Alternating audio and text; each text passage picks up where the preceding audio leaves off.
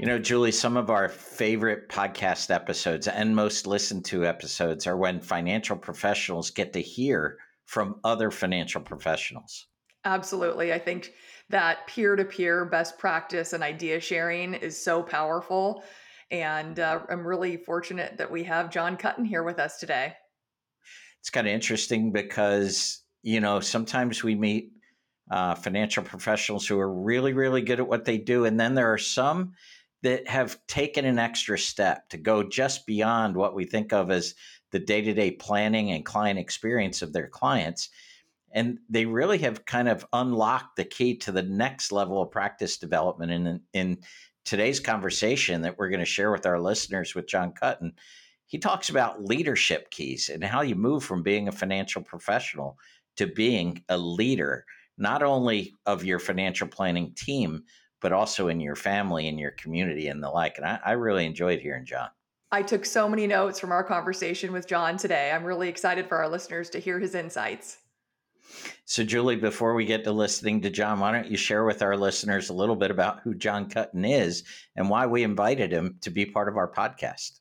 Jon Kuttin is a Barron's Hall of Fame advisor with nearly 30 years of experience leading and growing a financial advisory practice to over $65 million in gross revenues. Driven by a mission to develop leaders and to give back to the financial services industry, Jon also provides training and consulting services for seasoned practitioners through his consulting entity, Kuttin Consulting Group. He regularly speaks and contributes articles and has been featured in a number of publications, including Financial Advisor Magazine, Barron's Magazine, and Forbes. So without further delay, let's listen in on the conversation we have with Jon Kuttin. Hi, I'm Jon. And I'm Julie. We're the hosts of the Hartford Fund's Human-Centric Investing Podcast. Every other week, we're talking with inspiring thought leaders to hear their best ideas for how you can transform your relationships with your clients. Let's go. Jon, welcome to the Human-Centric Investing Podcast. Thank you so much for joining us here today. Thanks, Julie. Excited to be here and looking forward to getting after it a little bit together today. So, Jon, it's interesting when I speak to a lot of advisors, there's a transformation that sometimes happens in practices and sometimes doesn't.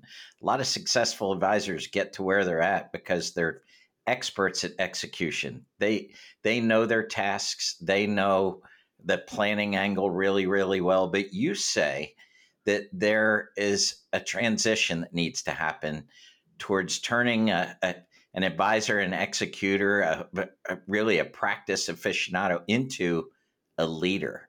Why is that so important as financial professionals think about their practices and the development of their practice? Sure, Jon.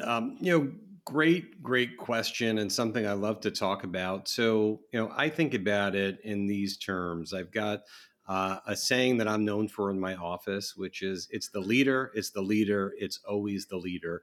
And what I mean when I say that is at some point in a business, right, there's two levels, in my opinion, of growing a business. The first is self-leadership.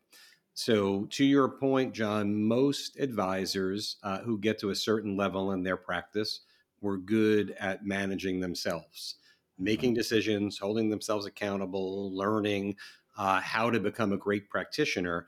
But most of us never signed up to actually lead other humans, right? Other real human people that actually require leadership and support, so on, et cetera. So I've been for years talking about a concept, and in the financial services industry, right, the data that speaks to me is for many advisors, 0 to about $1 million in gross revenue is generally based on someone's ability to have grit, to become really good at marketing and sales. And for many of us, that's what gets us from 0 to $1 million. It's not easy, but ultimately, many advisors have gotten there. From a million to 3 million in revenue, on average, every practice is a little bit different. What we found is it has a lot to do with the actual experience that you provide to a client. So Mhm. is what you do as a financial advisor, does it resonate with your clients? Do you retain clients? Do they stay with you for a long time? Do they continue to pay you that fee? Do you win more wallet share, meaning more of the client's assets? And does your business organically grow? Are you introduced to friends and family in the way of referrals? And for a lot of advisors, right, they get there in that $1 million to $3 million phase. And somewhere in there, you've had to become a leader, but you could still run what the industry calls a lifestyle practice, meaning you really have people in the business, these humans, right, Jon and Julie, that we talk about, that are there to ultimately support what you do. At Mhm. some point, if those humans aren't developed to become, whether it be a mini you or have a bigger role in the organization, it gets hard to ever get past that area. And I think a lot of advisors get stuck in that 0 to 2 or 3 million in revenue. The third phase of growth in a business is around really what I would call kind of creating quantum growth, which is interestingly the name of my podcast, as you know. And quantum growth is about leverage. And there's three different pieces that I believe can be leveraged. One is money, right? So capital to invest in your business, whether that be in people, in marketing, in continuing to invest in the things that have worked up to that point. The second is technology, right? Being able to really lever technology for efficiencies and scalability. And the last is that human capital, right? So in order to leverage human capital, what you really need as an advisor is to have and to develop leadership skills. And to me, the definition of a leader is someone who has the ability to influence someone to do something that they couldn't do without you. And the really interesting part, it's starting to spread in the industry a little bit, as I see it, with some of the best practitioners out there that are going from practitioner to CEO or leader of a group as groups get bigger.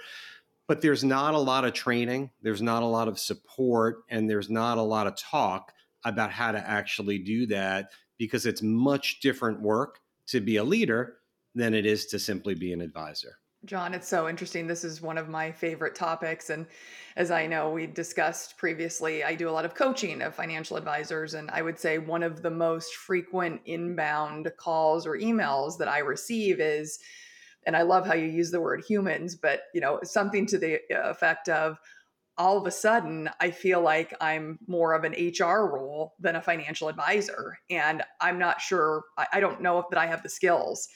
And a great leadership coach years ago once said to me, Julie, we hire employees and humans walk through the door. So, John, in your experience and expertise, how does an advisor who has been very successful in building a practice to whatever level of those great levels that you laid out, how do they start to build those skills and shift their mindset more into that leadership role? Are there tactical or specific ideas that we can share with our listeners today for those that are probably sitting there thinking, this is me, you're speaking to me right now, and this is actually what's keeping me up at 2 a.m.? Yes, and it's funny. Just as an aside, as I use the word humans, with everything going on with artificial intelligence right now Yes. and machine learning, who knows? Maybe one day we can take the person out of the role, right? And I say that in jest, but it is kind of crazy what we're seeing out there with everything about artificial intelligence, et cetera. So I would hit your question from a couple of levels, and I also as someone who coaches and influences not just my own team but advisors in the industry, it's that piece that is a change of how we do things. And I have this saying. I have a lot of sayings. You'll learn from our podcast here today, um, which is that for most advisors, and I would just say business people in general, until you get yours, it's hard to help other people get theirs. Okay. I'll say it again. Until you get yours, it's hard to help other people get theirs. And what I mean when I say that is leadership is different work. We've heard, right, the concept of being a servant leader. And I think what happens is for a lot of advisors, they're still trying to drive their income personally, which ultimately competes with trying to give a team member a real career track. And one of the things that I learned is once the business gets to a level that you realize you really can't get what you want without helping other people get what they want, the natural progression is to start to learn and develop yourself as a leader. So I've got a mentor of mine who talks about a concept that you've probably heard of, which is, you can either go an inch deep and a mile wide, or you can go an inch wide and a mile deep. And I really think the only way to develop as a leader is to start to go a mile deep on leadership. And as I think about my own career track and how I've developed a business with 150 plus employees in it now, managing over $8 billion of assets, without the people in the organization, I would not be able to do what I do. And for most advisors, their number one business expense, not for all, but most, are those humans, right? It's that human capital. So if you have that investment, and I call it an investment that you're making in your business, but you're treating it as an expense and thinking of it as payroll, I think of it as an investment. And if I don't develop the capital, the human capital in the business, then I'm not getting the best return from the investment. And the way to actually develop that human capital is through leadership. So, Julie, one of the pieces that I would share is, to me, it's about going a mile deep, and then it's about beginning to truly focus on vision, mission, values, so that you have a kind of standard way that your organization is thinking. And as long as you create a vision that's large enough for those in your organization to see a bright future for themselves, they'll follow you in that vision. So that would be the first thing, is making sure we have a vision, mission, values. Quick aside, I talk about a concept that I've learned from a mentor of mine, which is basically you need to speak about your vision, mission, values, and those things that are important to you 10 times more often. We call it the 10 times factor than you think you need to, so that it begins to ultimately resonate with the people inside of your organization. So, sometimes I feel like my employees and business partners think I need a new speechwriter, because in actuality, I just say the same thing over and over, but I'm trying to connect them back to the vision, to the mission, and to the values of the organization. The second piece that I would share is you need to create common language, right? So common language is, how do you build a culture inside of your organization where there's a way to communicate by having systems and common language around leadership. So Julie and John, some of those systems that we use inside of our business is a combination of something that we call the 5 levels of leadership, which I could talk a little bit about if you'd like. Something that we call the readiness assessment model. Some call it situational leadership. So there's lots of little kind of anecdotal stories that I could share, but let me know if you'd like me to talk through any of those. I'd be happy to. Sure. Give us an example, say, of the 5 levels of leadership. That sounds interesting. So this, I've got to give credit to Ray Kelly, who's one of my mentors and kind of my leadership guru, who teaches my whole organization actually about leadership. What's interesting is I'm a huge advocate of being a lifetime learner, right? So, there's a saying that I learned years ago, which is you're either a knower or you're a learner.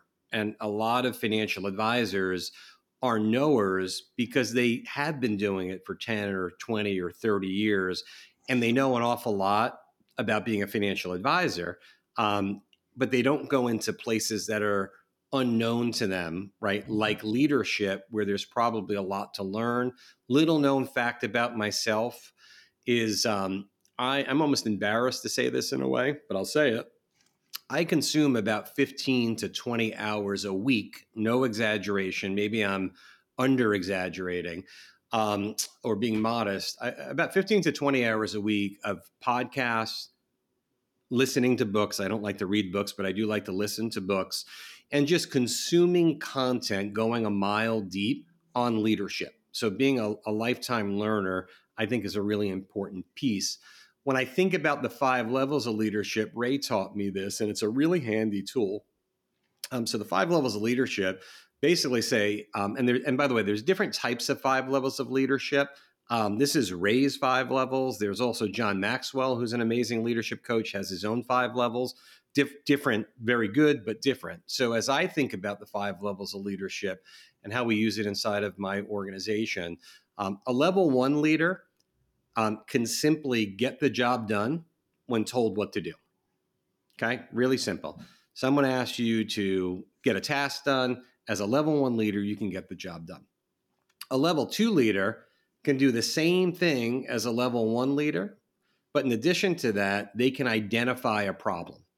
So as they're trying to get that task done, they can identify that there is a problem that they encounter. Okay. Now, what a level 3 leader is they could do, as you can imagine, they could get the task done as a level 1. They could identify a problem as a level 2. But in addition to that, they, as a level 3 leader, can actually solve the problem without the help of anyone else. I know this seems really, really basic, but to the advisors listening in, if what you hear from your employees a lot is, well, no one ever taught me how to do this. You don't understand. I'm too busy. I couldn't get the financial plan done. I couldn't get the paperwork done. I didn't have time to confirm the meeting. Okay. Those we view as business owners as excuses. Okay. What it really is, it's a level 2 way of thinking, because all that follower can see is the problem. Okay.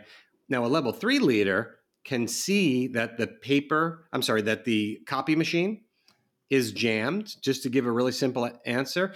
And instead of shooting you an email saying, "Hey, John, just so you know, the copy machine is jammed and I can't make any photocopies, so I'm going to go back to my desk and have a cup of coffee and check my phone," they actually solve the problem. Whether it mean they unjam, if that's a word, the copy machine themselves, or they know who the copy machine repair person is, and they pick up the phone and they call that person and they get it done quickly because it's good for the business. So what I like to say inside of our wealth management firm is we love level 3s, right? Level 2s are frustrating.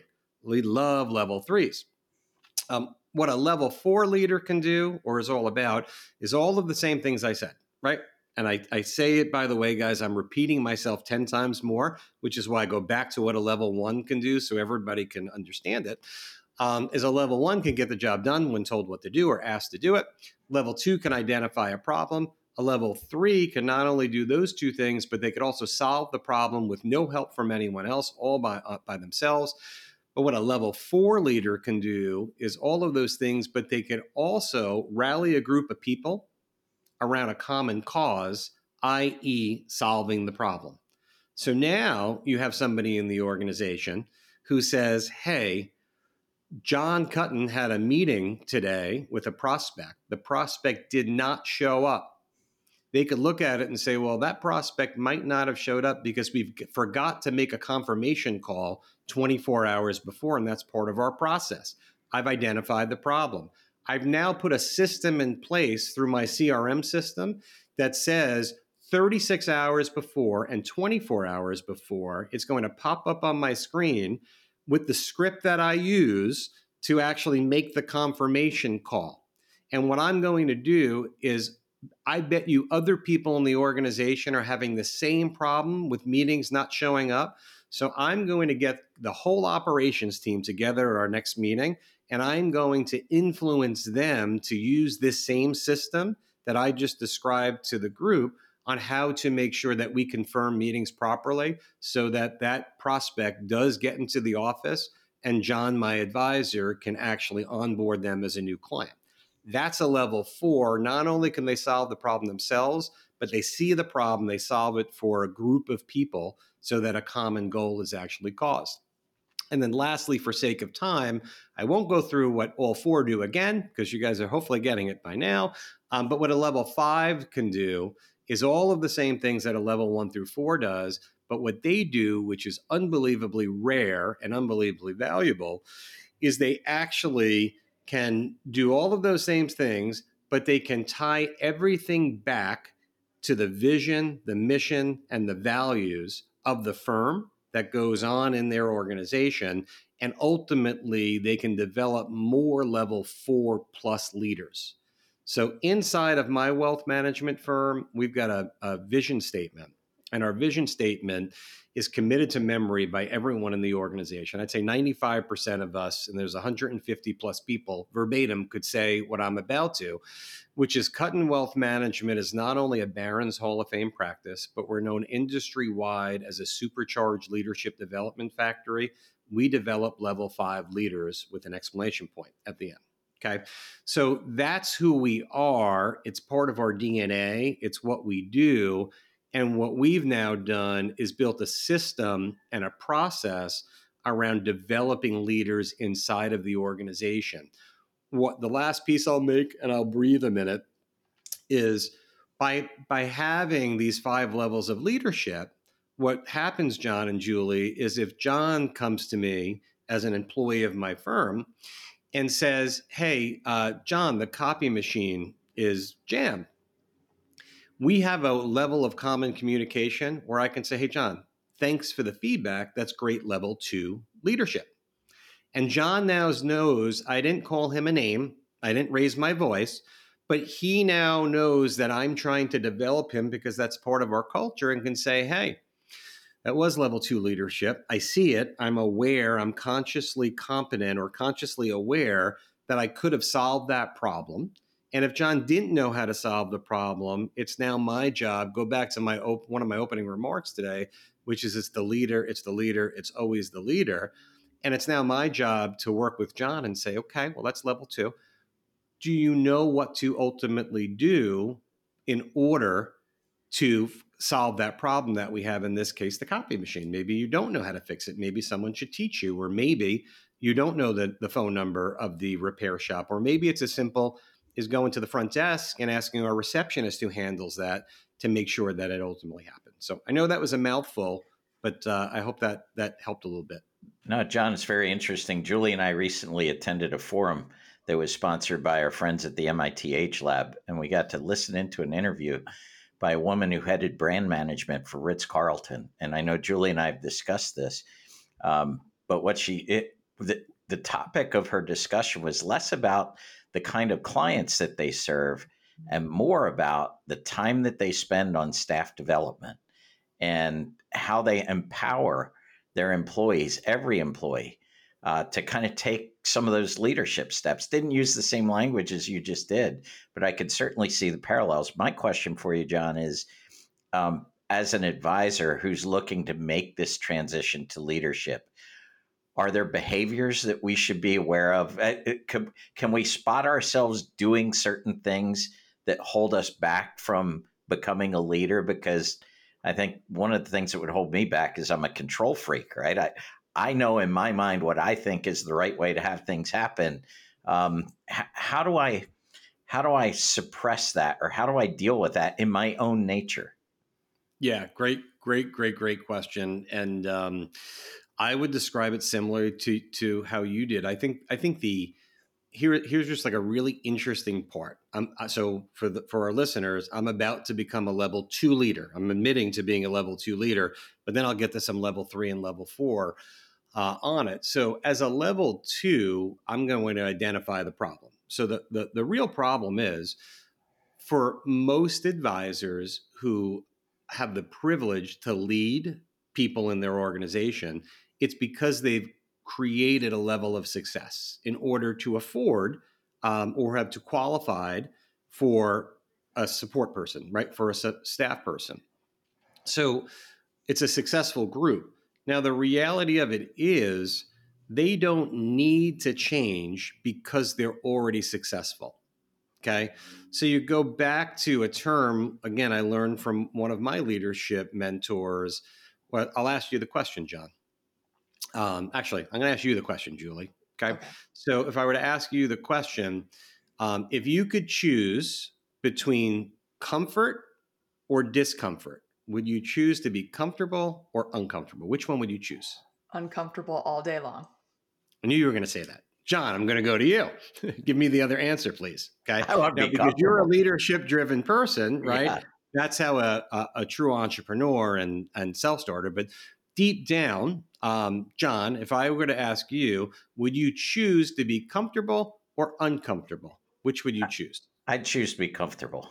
Choose to be comfortable. And most people do. Would you choose to watch Netflix and sit on your couch or go run 6 miles? If you Oh, had, I'm a Netflix guy. me too, right? So Yeah. most of us choose comfort over discomfort. It's the easy button. That's how our I've done a lot of studying of kind of human behavior and just how our mindset works. Our mind is there to actually keep us safe and comfortable. That's actually what it's designed to do, to keep us alive and well. Now, if I were to ask you the question, John, if you could choose between being uncomfortable or growth, which would you choose? You can only have one. You either not grow or be uncomfortable. Which one do you choose? I'd be uncomfortable. I'd want to grow. You choose growth, right? Yeah. You would choose Hmm. growth. And that's how most of us are wired, right? So we hit the easy button, okay? But what we really want is growth. So one needs to understand their mindset. And to go back to level two, the problem is most advisors who are lucky enough to have someone working for them, they're somewhere north of 500,000 of gross revenue. So in the real world, maybe not in the financial services world, they're making an amazing living. I mean, that's a lot of money, right? Hmm. Regardless of the platform you sit in. So they're comfortable. They don't need to do it. So what they do is they choose to surround themselves with people in their business that just make their life easier. And they don't really want them to grow. They say they want to, but what they really want to choose is they want to choose, right, that they're just going to make my life easier. And they say things like, I don't understand why no one gets it. Why can't they see what I see? Every time I give it to someone, they mess it up.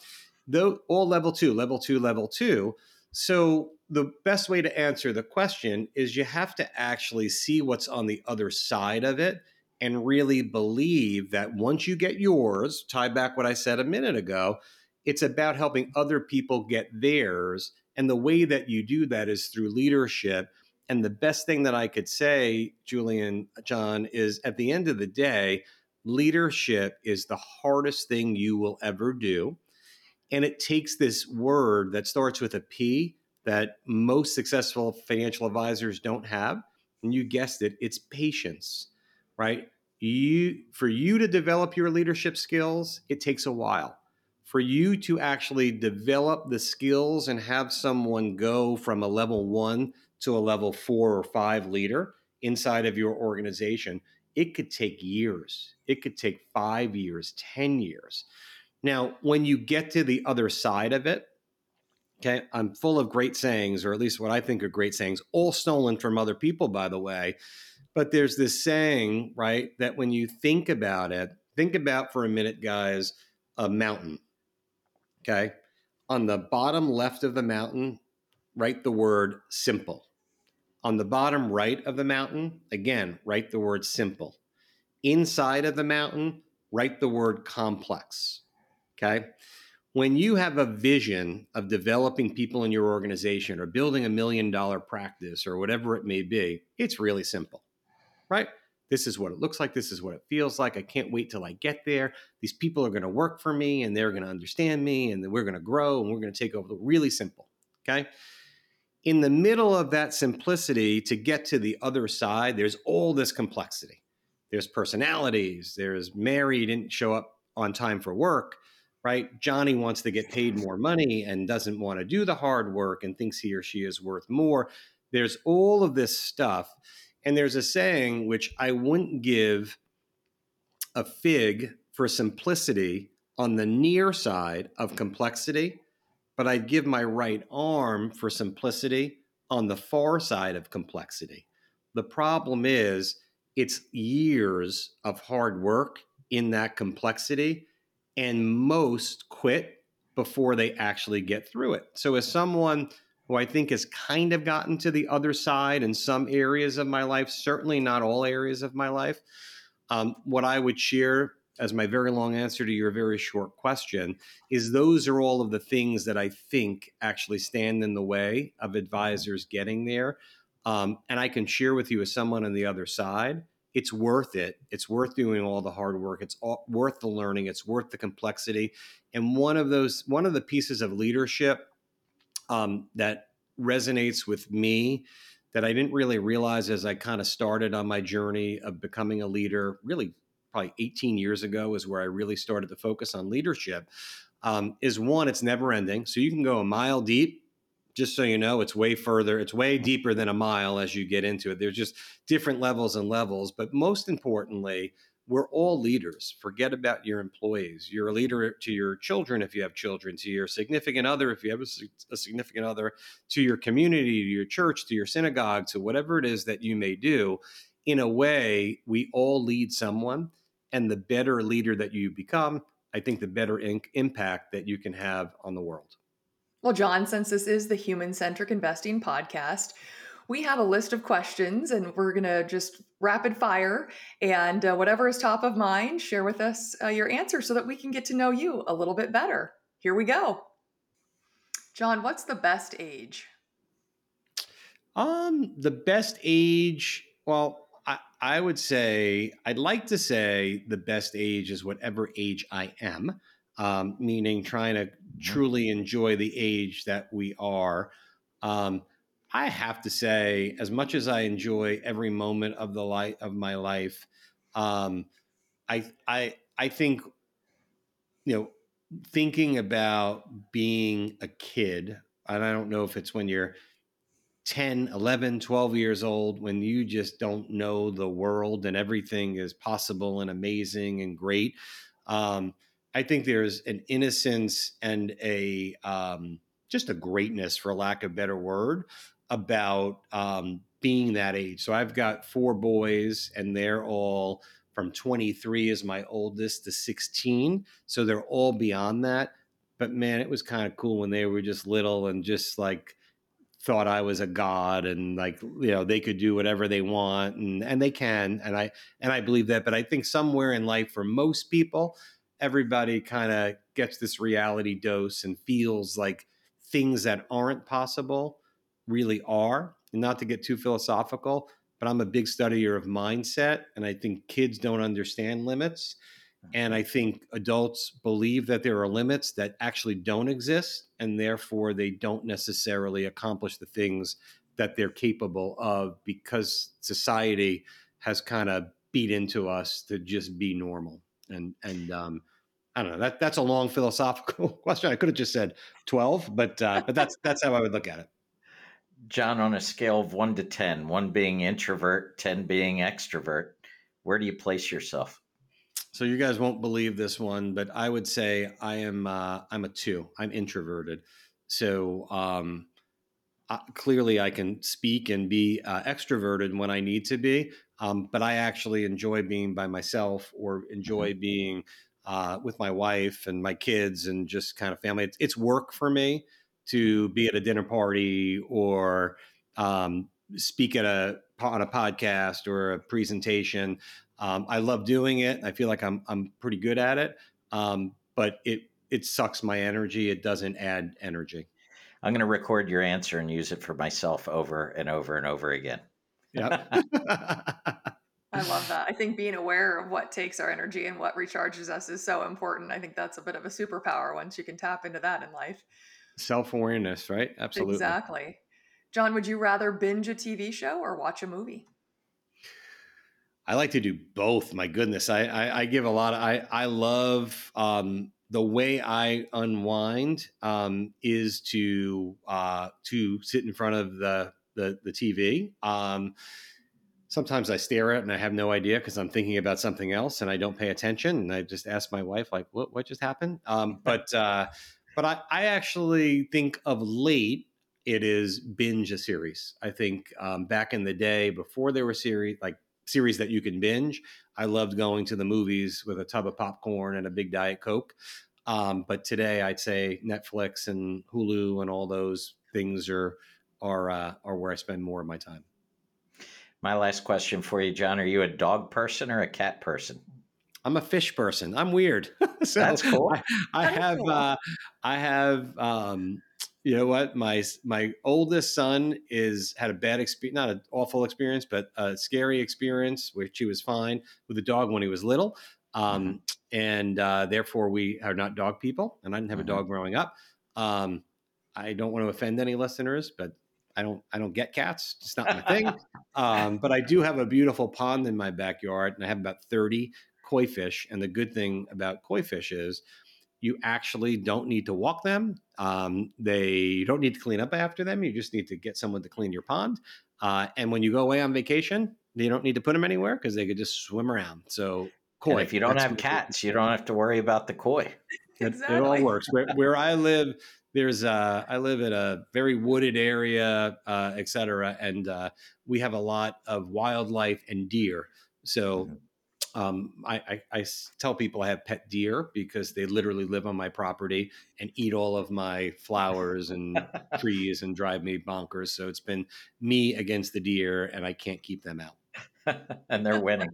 Yes, I am losing the battle. Not only, John, am I losing, but I've given up. And you can send the deer the podcast. They've won, and please have them go away. Thank you so much for sharing all of these tactics and ideas. And my mind is swirling, and I wish we had hours more together to talk about this. But since we're out of time for the day, for those listening, if you're interested in finding out more about Jon's independent practice of Ameriprise Financial Services LLC, visit KuttinWealthManagement.com. Or if you're interested in learning more about Jon's coaching and training organization, visit KuttinConsultingGroup.com. On behalf of both Jon and myself, thank you so much for being here with us on the Human Centric Investing Podcast today. Thanks for having me, Julie and Jon. It was a pleasure. Thanks for listening to the Hartford Funds Human Centric Investing Podcast. If you'd like to tune in for more episodes, don't forget to subscribe wherever you get your podcasts. And follow us on LinkedIn, Twitter, or YouTube. And if you'd like to be a guest and share your best ideas for transforming client relationships, email us at guestbooking@hartfordfunds.com. We'd love to hear from you. Talk to you soon. The views and opinions expressed herein are those of the guest, who is not affiliated with Hartford Funds.